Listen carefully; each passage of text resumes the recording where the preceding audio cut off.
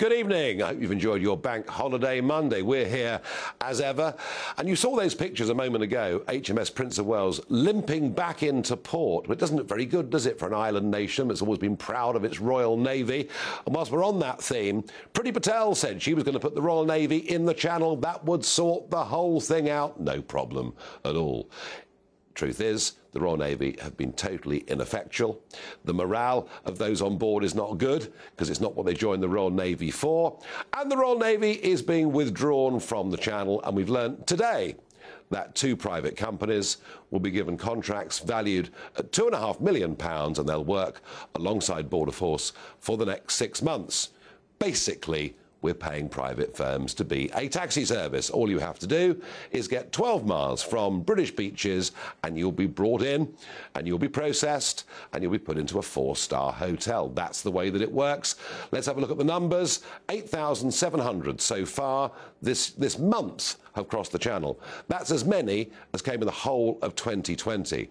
1,295 last Tuesday, 804 last Thursday, and last Saturday, 915, and they all came in the morning because the wind was due to freshen in the afternoon. And you can look at these pictures and these floats, those of you watching this on television, to see that the whole thing is completely and utterly out of control. But something I hadn't seen before, and bear in mind it was this programme that first said something was happening in Albania. And I notice a lot of newspaper articles now based on things that we've revealed. On Saturday, I had somebody in Dover Docks counting the numbers in, and he said to me he'd never seen such an aggressive group of young men walk up those gangplanks, and he's been following this, studying this, ever since the problem began back in 2018. And it backs up what Lucy Morton, a professional officer with the ISU union who represent Border Force, she said this just before the weekend. She said, Channel migrants are now predominantly Albanians, and I was told Saturday it looked like 70% Albanians, and that staff are now facing, can you believe this, increasing violence. They tend to go with the nationalities, Morton said.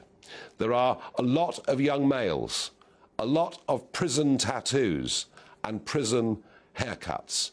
I've had 2 staff attacked in the last week and 3 bitten.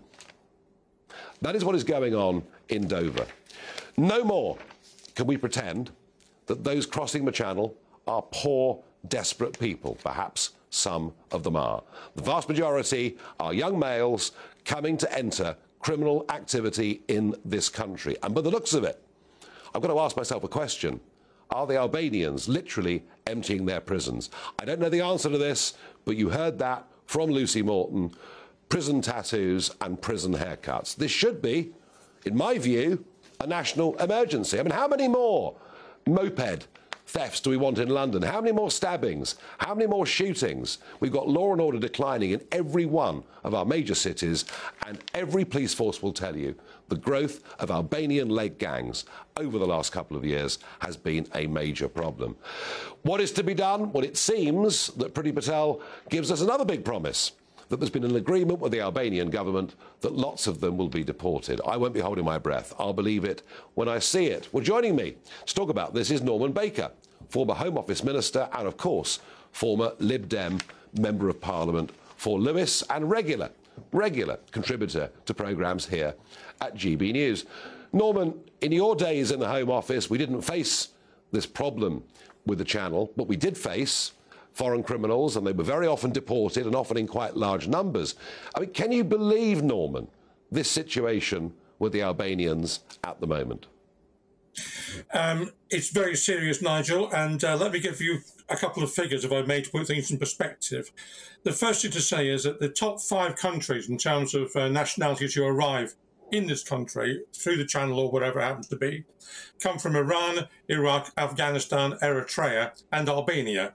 Now, the first 4 of those represent countries which are dysfunctional and where people may well be under threat of torture or execution or some other form of treatment which justifies an asylum claim. And you'll know that last year, 76% of those who claimed asylum were actually granted asylum, and a further 51% of the remainder, so another 11% or whatever, were granted appeal successfully. So most of those who arrive actually are genuine refugees, deemed to be by the process we have. However, I agree with you, there are a different issue with Albanians, and Albanians are separate from that. And I don't believe Albanian refugee status is by and large justified. Why? Because Albania is a functioning democracy. It's corrupt in some ways, it's not perfect, but it is a functioning democracy where people can vote and change the government. It's got civil liberties. And therefore, those who arrive from Albania in particular, I think, are people who are predominantly economic migrants, which I think is why the government is right, actually, to single out this particular country for particular treatment. Now, here's the problem, Nigel, and you and I will actually agree on this. I suspect we won't agree on everything, but might agree on this. There are 118,000 people waiting to be processed. 118,000 people, 72% of them have been waiting for more than 6 months. This is a problem. If we had a system, and I argue this in government, if we have a system which enables people to be assessed quickly, processed quickly, and either integrated into our society or deported much more quickly, that would be the answer. Well, Norman, you and I can argue the 76%. My understanding is they're not actually granted asylum status. They're given a period to stay in the country whilst the whole thing's sorted out. But that aside, I agree with you 100% that these Albanians don't qualify. They don't qualify as refugees. They are economic migrants. And more worrying still is the growth of Albanian crime in this country, and that's undisputed. Can we, this is my question to you as somebody who's been in a job, are we able to deport them back to Albania all the while we're signed up to the ECHR?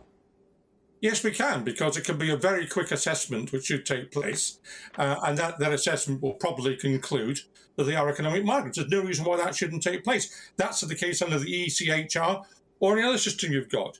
And by the way, when I was at the Home Office, one of the problems with Albanians in particular was associated with trafficking of women for sexual exploitation purposes, trafficking of children. You know, they are not a happy addition to this country. Norman Baker, well spoken. I hope what you say comes to pass. And thank you for joining us tonight here on GB News. Now, Boris Johnson is 1 week away from giving up the premiership, and it is clear he is now battling for his legacy.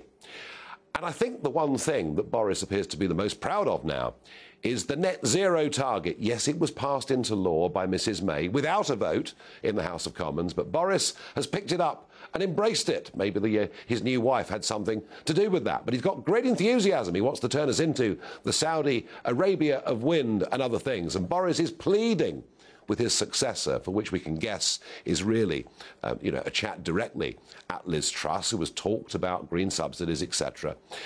And he's saying we must preserve net zero. So is it right that we stick with these targets? Is it right that we stick with Boris's agenda? Or has the time come for perhaps a little rethink? Well, joining me to debate this is Tom Burke. Tom, of course, a friend of the programme, chairman of E3G and former executive director of Friends of the Earth. And Chris Morrison, environment editor at the Daily Sceptic, joins us as well. And Chris is a climate skeptic. And the first thing we'll discuss is the use of the word climate emergency. We see horrendous flooding taking place in Pakistan at the moment. We had a big drought in our country, of course, up until just a few days ago. Chris Morrison, is it right to call this a climate emergency? Well, recently, Professor Richard Lindzen of MIT described the current climate narrative, and by that he meant the emergency, breakdown, whatever, as absurd. And he said, but trillions of dollars being paid to grant-dependent academics, agenda-driven journalists, he said, means that it's not absurd. And so is there an emergency? No, there isn't an emergency. It's an invention. But there are these weather events, big weather events, as I say, drought conditions in much of the UK, mass flooding in Pakistan. We had nearly 30 people killed in the Midwest of America. Are these normal weather events? Yes, they are. They're perfectly normal. And you can debunk every single one of these extreme claims. There is no scientific proof. There is no scientific paper that is yet attributed of course we call them extreme. We used to call them bad weather, of course, a few years ago. There is no paper, there is no scientific evidence that attributes them to humans burning fossil fuel. There isn't a single, for instance, as well, a single climate paper, peer-reviewed, that proves that humans cause climate change. Right. It's an unproven hypothesis. Right. OK, thank you very much indeed. Tom, calling it an emergency, we see an alarming number of young people reportedly very concerned, angst-driven, mental health problems. Are we being a bit sort of irresponsible in using this term emergency? Well, I don't think we're being irresponsible. I disagree with Chris. I think Chris is very brave. But frankly, if he's right, then 190-odd governments around the world are all wrong and have been completely fooled by some magic, mysterious conspiracy that's convinced everybody. OK, so let me come back to that. Do you think it's right and responsible to use the phrase climate emergency? Yeah, I do think it's right. You do think it's right? Yeah, I do think it's right. I think we've got no time. I think to really understand... People gluing themselves to roads and blocking the M25. Look, if people choose the way they want to react to emergencies, however they choose, I'm not defending or criticising anybody. But quite simply, the real thing about this problem is it's got a time clock on it. If we get it wrong, we're in real trouble. And that is exactly what you have in an emergency. You have a limited amount of time to deal with it, and that's the situation. How would you respond to the point Chris made that there is no actual proof? Well, he's just wrong. He's just wrong. Where is the proof? What do you mean? You want me to take it out of my pocket? There is a consensus of governments, and I agree with that. There is a consensus of many scientists, but not all, that man-made CO2 is contributing to global warming. I absolutely understand that. His question was, or his statement was, there's no actual proof. Well, what constitutes proof?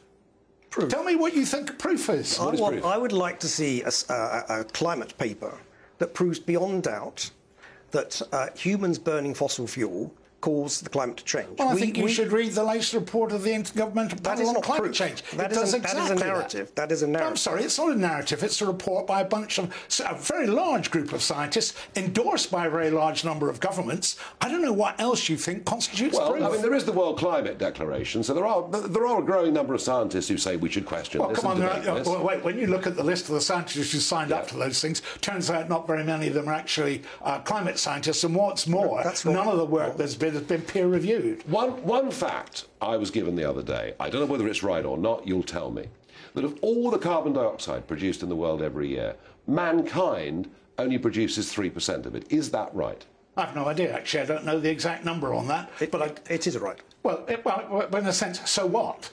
I mean, the point is not how much carbon dioxide is around, it's what it's doing to the climate. Well, my thought was if 97% of CO2 is being produced by volcanoes, and naturally we have no control over that. But it's a point of clarification. Let me help you, Nigel. Go on. There's a cycle of carbon in the atmosphere, right? Of which plants and you and I are breathing out carbon dioxide, and there's a cycle which returns that to rocks or vegetation and so on. If you add additional, and that's in balance, and has been in balance till we started burning fossil fuels. How do you know it's in balance? You'll get your chance, Chris. Sorry. Bear with me. So that little 3% is what tips it out of balance. And it's like anything, any gyroscope, anything, you tip it out of balance, you get some pretty catastrophic consequences. Man has upset the balance of the world and of nature, really, is what Tom's saying. Well, again, where is the proof? It's possible. We do increase the amount of CO2 in the atmosphere. Yeah, we do. But the amount of CO2 in the atmosphere is at a paleoclimatic low. It's 400 parts per million. If it went down to about 180 parts per million, life on Earth would cease because there wouldn't be enough CO2 for plant food.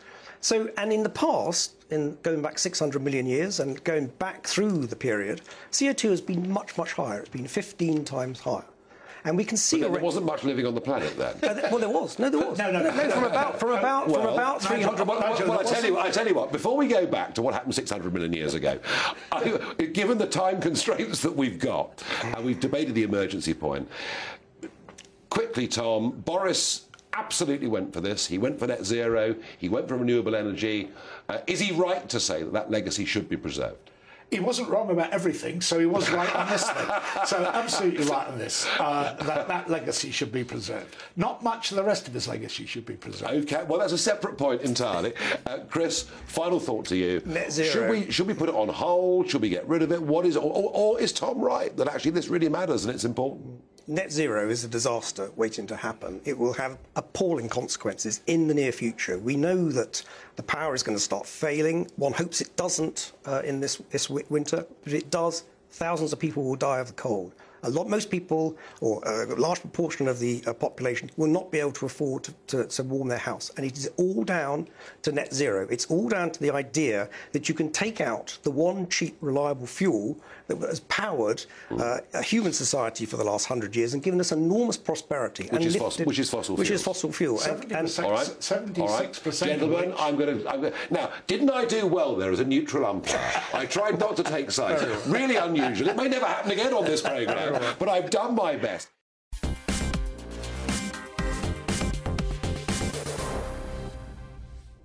So I asked you, where do you stand on this debate? Should Boris's legacy on net zero be preserved, or is it time for a fundamental rethink? One viewer says it was in all the parties' manifestos, there was no other option, give people a vote on net zero, and that will show its popularity. I have to say, I think if there was a referendum on net zero, and we really debated this openly, I think you'd be very, very surprised at how many members of the public would say, do you know what? We're not going to pay for this. Why should we pay for this? We produce less than 1% of global CO2. It should be China and others cutting back, not us. I think you'd be very, very surprised.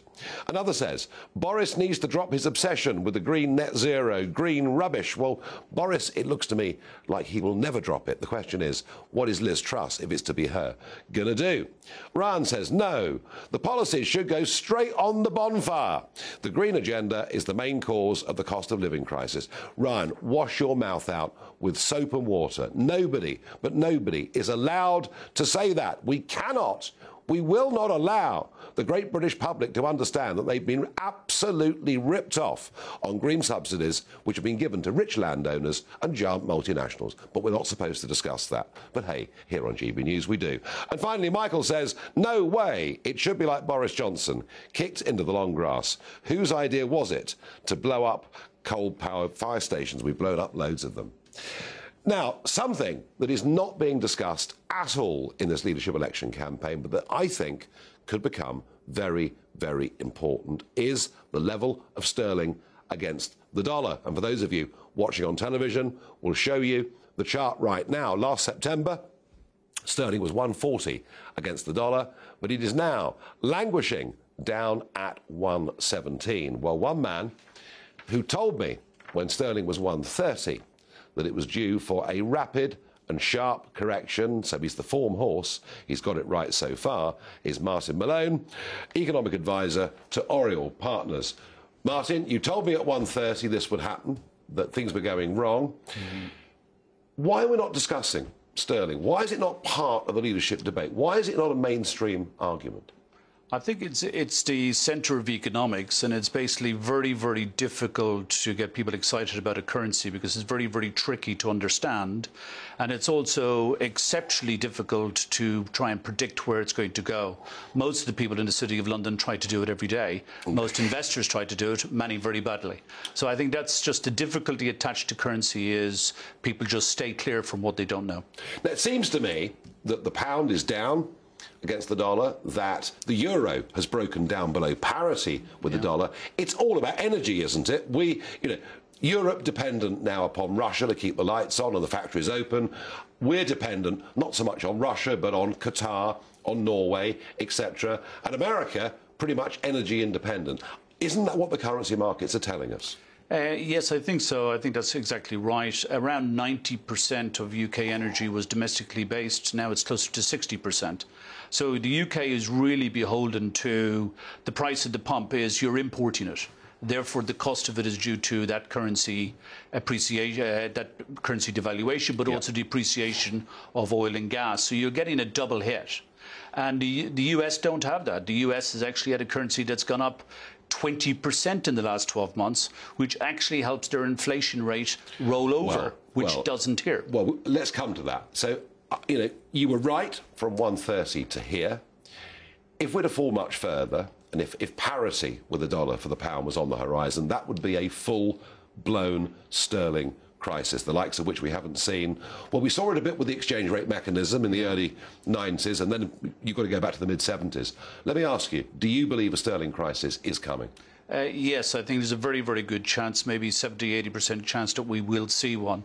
And we potentially can break parity against the pound, against the dollar, probably by Christmas or maybe early next year. And the issue is that basically there is so many crises faces the new government, starting from next week, that they will just let the currency go. It's an easy option to let it go. But if you let the currency go, and we buy dollars, we buy oil, we buy gas in dollars, that means energy prices go up even more. Correct. And it also will force the Bank of England's hand. And inflation goes up more. Inflation will go up. Bank of England will be forced to hike interest rates more. People's mortgage rates will go up. So this is why it's very, very tricky. But the bottom line is, in UK government history, particularly in the 1970s, where they had a disastrous Labour government, where they actually ended up getting a bailout from the IMF in 1976, you could see a full-blown crisis. And we could easily see another 20% off the pound over the next 3 to 6, 9 months. And that would mean interest rates having to go up quite sharply. Very sharply. And we saw it in 1992 when the Tory government was in power. Norman Lamont was actually in charge of interest rates at the time, and I think actually at one stage put them briefly to 20%. Now, I'm not saying that is going to happen UK interest rates, but we could easily see 4 or 5% on UK interest rates, and people's mortgage rates would be higher than those levels. Yeah. And that is something that people are going to have to be very, very careful about. But the currency is one of the major legs that the UK government will find it very, very difficult to manage. Martin Malone, thank you very much indeed. And bear in mind, that is Martin's opinion. He's been right over the course of the last few months. There's no guarantee that he's right. That's his opinion. But I have to say, just looking at it, just looking at energy and where we are. Oh, there are some saying it's fine, it's all over. Germany has now restocked its reserves. Everything's going to be great. Prices will come back down. I still fear further shocks. And I think in a very uncertain world, people are increasingly saying the dollar, that's where we want our money to be. We'll see what happens, see how it plays out. Either way, I have to say that Liz Truss will face perhaps the biggest inbox, perhaps the most crises any Prime Minister has faced, literally since Winston Churchill in May 1940. Nobody since then has come in to a bigger set of challenges, and I suspect Sterling is among them. Now, my What the Farage moment, and this really is something I've got to tell you. So on Saturday night, I'm invited to go to the O2, to go to the KSI fight. Some of you are saying, what is KSI? This is influencer boxing. These are YouTubers, they're musicians, they're rappers. They're followed by millions and millions of young people in this country. And one of the things they now do is they have boxing bouts against each other. Here I was at the O2 on Saturday.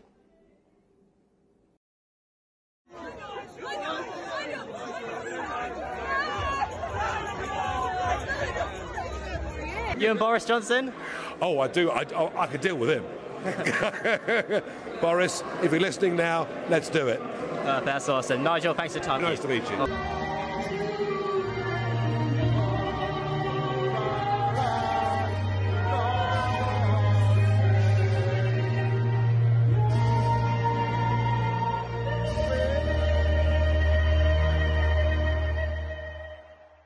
Well, there you are. But I have to say this to you. The O2 was full. The average age was about 18. People were well turned out, incredibly well behaved. Yes, of course, we sang the national anthem, and I did so with gusto as well. And I talked to lots and lots of young people there. They said this is grassroots boxing.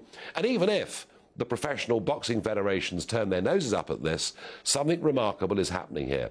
But the other point, and I'm guessing that virtually nobody in Westminster media or politics will have spotted it, but these influencers, like KSI, followed by millions and millions of people, actually are providing, I think, pretty good role models to our young people. They are a counter against the left-wing propaganda that is being fed to these youngsters through our schools and universities. And it was, for me, a really fascinating, transformative moment. I've seen out there that there is a big upwelling of millions of young people who actually are quite patriotic, quite decent. Yes, of course, there were some youthful excesses, but something really, really interesting is going on here. And indeed, I saw a bit of this in America a couple of years ago when various rappers, music rappers, turned out to be supporters of President Trump. Politically, there are millions of young people who'll be voting at the next general election and the one after, and these influencers could have a very, very major impact on millions and millions of votes. You heard it here first. Some more of your reactions coming in, and quite a lot of passion actually over Boris Johnson wanting his legacy of net zero to be preserved. One viewer says, of course net zero should go. Save us some money. We need it more than ever. Jane says, doomed to fail from the start. David says, what is the point in a net zero policy when China behave the way they do? And another says, I'm all for helping the environment, but making us poorer during a cost of living crisis is just ridiculous. And that really is the point. These policies, and it's not just Boris Johnson, it's not just Theresa May, this has been going on for years. The whole push to wind has been funded on billions and billions of pounds of taxpayer subsidy, and it's you at home that have been picking up the tab for this over the course of the last 20 years, and nobody ever thought it polite or right to tell you that you were doing that. Our bills have gone up hugely, and frankly, we find ourselves now with a cost of living crisis way worse than it needed to be. We've got to become energy independent. And if in the end, part of that mix is more green renewables, that's fine. But at the moment, it doesn't work. And at the moment, our over-reliance on wind means the lights literally could go out in February.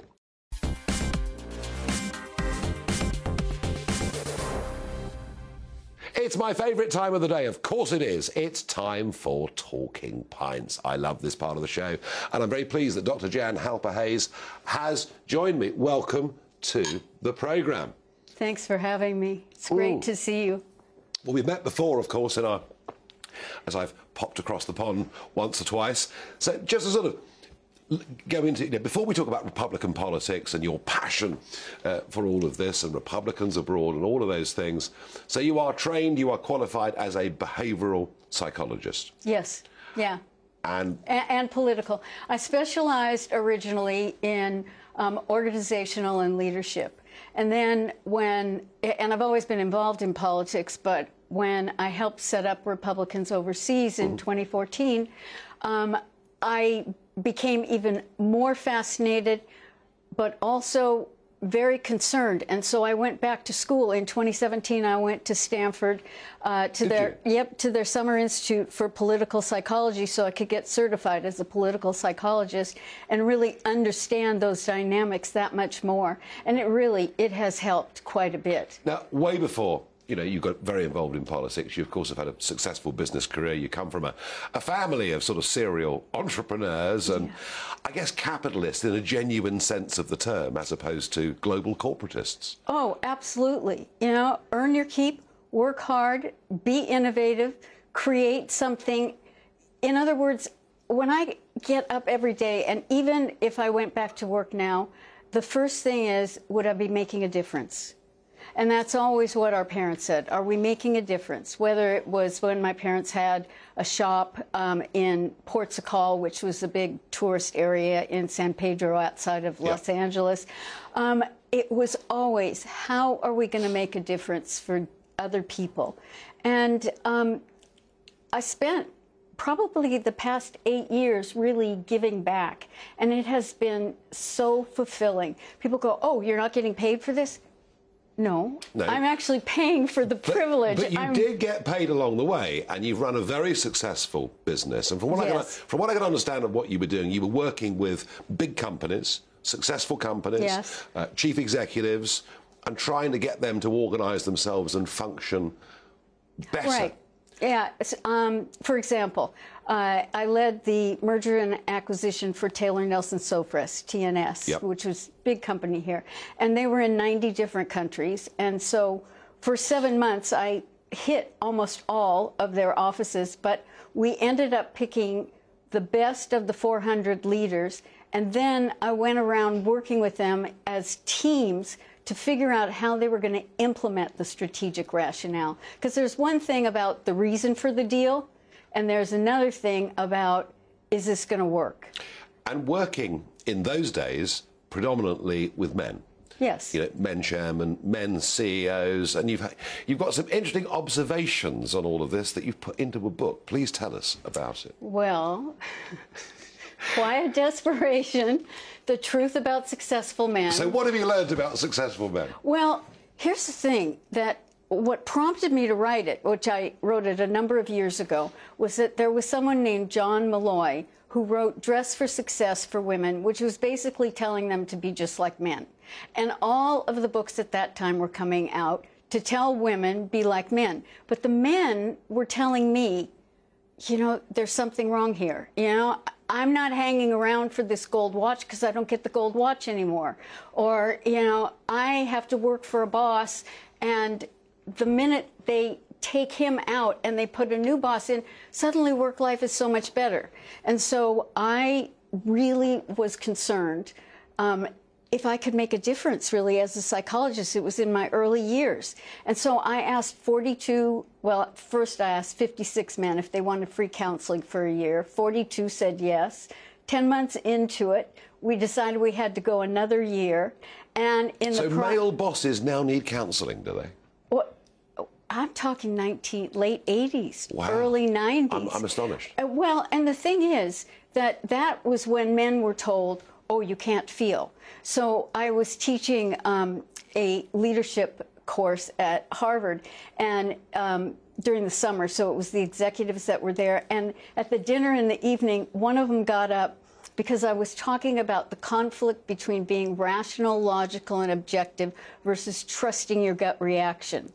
And so one of them got up and paged one of the other men who had been giving me a hard time during the day, and he said, hey, Jack Durliat, your internist has called. You don't have indigestion. It was a gut reaction to what Halper was saying. You know, and see, for me, which I am so bothered by this masculine toxicity. I mean, you know, it's just one more way they're trying to make any group of any human being awful, you know? Yeah, I mean, I have to say, I think for a lot of men in business now, they're terrified of what they can say or what they can do, and of course quotas are coming in very, very rapidly, and I worry that we sort of throw out of the window the idea of choosing the best person because we have quotas and targets. Well, there's that, but the other thing is that by making people so afraid, you completely destroy any chance for innovation. But the other aspect of it, this whole Me Too thing component, is that it has made women victims. I mean, Frank Langella, his young co-star, and she went and tattled on him because he maybe put his hand in a scene on her knee or something. And you know, when you think about that, if these young women really want independence and to stand on their own 2 feet, they don't play victim. They don't play baby. And more importantly is they don't go out to ruin someone else, and vice versa. Yeah, I mean, clearly some men have behaved terribly, but the point you're making is that actually telling women they're victims is bad and negative. And I have to say, I think that applies to ethnic minorities and others. Tell people they're victims and they're probably going to underachieve in life, aren't they? Oh, absolutely. Absolutely. Yeah, no, it is. Now, you've been very successful and, you know, American TV for years and all these different things you've done. But this burning passion for politics was always going to come to the fore. It was. And I guess the point of Republicans overseas, and you were global vice president of it, basically it's to get to make sure Americans vote, yeah? Well, that was one part of it, but when I initially got involved, there was a new law that was coming into effect in July 2014. It was called the Foreign Account Tax Compliance Act, FATCA. And so all 9 million at that time overseas Americans were going to be affected by it. In fact, by the end of 2015, nearly 6,000 overseas Americans gave up their citizenship because of this foreboding tax situation. So sort of double taxation in effect. It was even worse than double taxation, and we were being penalized. A woman who made $30,000 a year, her tax bill went from a couple of $100s up to $2,500 just to fill out all the paperwork. And it became so onerous. And even if an American owned 10% of a business here, then it meant all the business partners who weren't American were going to be affected by this law as well. So that's how we first got involved in it. And we raised over $1 million, and we took it to the Supreme Court. I remember. Yeah. No, I remember. It was a big victory. Now, the Republican Party that you first got involved in became a Republican, I'm going to argue, became from Reagan's day, very much sort of moved towards the country club Republican, people who perhaps were not particularly conservative, pretty middle of the road. And then suddenly, into all of this in 2015, is the man from New York, the businessman, the really out there Donald Trump. I guess he must have been a hell of a shock to the Republican Party. Oh, I would say that's a very good British understatement. Definitely. Not only a shock, and having been an outsider who also had been an outsider playing their game with them because he had the money to do it, but to be able to pull off what they couldn't pull off. For example, Paul Ryan, he said Trump didn't pay his dues, and Rand Paul had actually gone to Trump and said that Paul Ryan is sabotaging a chance to change the Affordable Care Act. I mean, in other words, all that kind of stuff, all that resentment. A lot of internecine warfare. I mean, I'm struck, Jenny. I come to CPAC and I'm regularly back and forth, and I've got to know the President Trump pretty well. And I'm struck that you've now got a Republican Party there are lots of Ron DeSantis fans, of course. Right. But even the Ron DeSantis fans still admire what Trump did as president. The problem is, and you're the psychologist, not me, so many people say, well, you know what, the Abraham Accords were great. The reducing corporation tax for American companies, massively out of date. Did a lot of good things in America.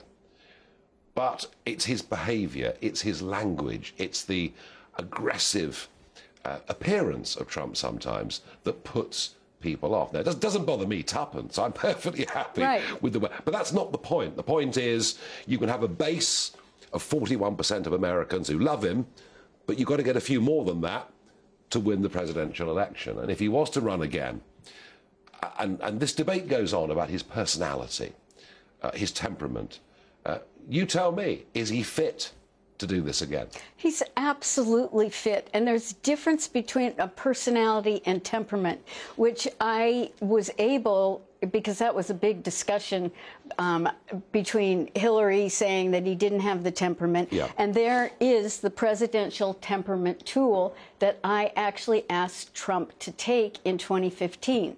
And what came out of it, because we're born with our temperament. We don't develop our temperament. We develop our personality. Right. We develop our behavior based on cultural influences, norms, etc. But Trump's temperament is one of action. It's not, and it is no different than John F. Kennedy's, than Lyndon Johnson's, than Bill Clinton's, than Ronald Reagan. His results fell right in with that, because he's a problem solver. And even JFK, when people recounted how he handled the job, if it was something yesterday, he didn't want to know about it. And if it was something tomorrow, he didn't want to know about it. He was dealing with what the issues were today. Action this day, Winston Churchill used to say when he was over the river here. Yes, exactly. And that is Trump. And his personality, it's New Yorker, it's quite loud, it's quite out there, and that won't change. No, it won't. But Eleanor Roosevelt said that great minds think about ideas, average minds think about events, and simple minds focus on people. And I feel psychologically, I actually am very concerned. We call it Trump derangement syndrome, but I can't really understand how people get so worked up in hating him, because for that kind of you don't know him. Well, you listen, see his behavior. I had plenty of hatred here because I dared to challenge the established status quo. So people feel uncomfortable when somebody challenges their worldview. And now we've got the FBI raiding Mar-a-Lago and all the rest of it. Jen, I mean, you're quite a fan of his, aren't you? Oh, absolutely. And a friend of his. Yes, absolutely. Look, people underestimate him. When he first came in and everyone was saying he's a fool, we're going to have our third world war, everything else. And he also said at the very beginning, I've got the goods on them all. And he keeps saying, I've got the goods on them all. And you and I know that is not a light thing, and we just have to be patient and wait to see what is going to happen. Will I come to Washington, D.C. in the third week of January 2025 and stand there in the freezing cold and see his second inauguration? Oh, yes. In fact, we'll also be at a party again in your honor the night before.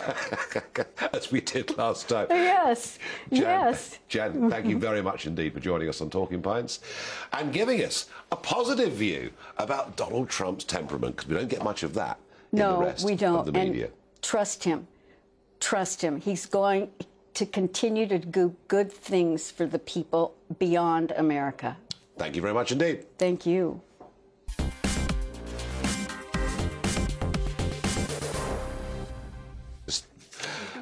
Right, OK, there you are. Isn't it nice to hear a different point of view to what you get on mainstream media? Now, it is time for Barrage the Farage. Mary asks, how many no-go areas do you think there are now in this lawless country? Mary, I shudder to think. What I do know is the police have basically withdrawn, in many regards, from all sorts of crimes that in the past would have been considered pretty serious. Your brand new motor car's just been stolen. The police will not come and see you and help you. You've been burgled. Oh, well, no time for the police to come round. And anyway, the clean-up rate's only about 1.5%. So, look, you know, I think we've got a massive, massive problem here. A growth of crime, but also a failure of policing. And Mary, believe me, what is coming across the English Channel in such vast numbers this month isn't helping any of it. Andrew asks, oh, Andrew, honestly, for goodness gracious me, if you had a choice of roles in government, what would it be? You know, it's really interesting. The other week, Tony Abbott was in, and he sat in for this part of the programme, and one of you asked, what's your greatest achievement in life? And I talked about the Brexit campaign and getting a political insurgency going and what it led to. And Tony, you know, quite rightly said, well, of course, becoming Prime Minister of my country was an amazing thing to do. And he said, and I stopped the boats. I thought, yeah, he's really proud of the fact that he stopped the boats. So the only possible role in government for me, there is only one, it's Home Secretary, because I would stop the boats. Oh, there'd be outrage all over the world. The UN, I'd be condemned by Sleepy Joe and everybody, but I would suss it. Robert asks, finally, do you think you should stop smoking? Oh, Robert, really? Goodness gracious me, you sound like my mum. Of course I should, but we all do things we shouldn't do. But you know what? I'm 58. I'm probably fitter than I've been for 25, 30 years. I may not be perfect, but I'm here. And I tell you what, I'm still giving the political class a tough time here at GB News. Back with you tomorrow at 7.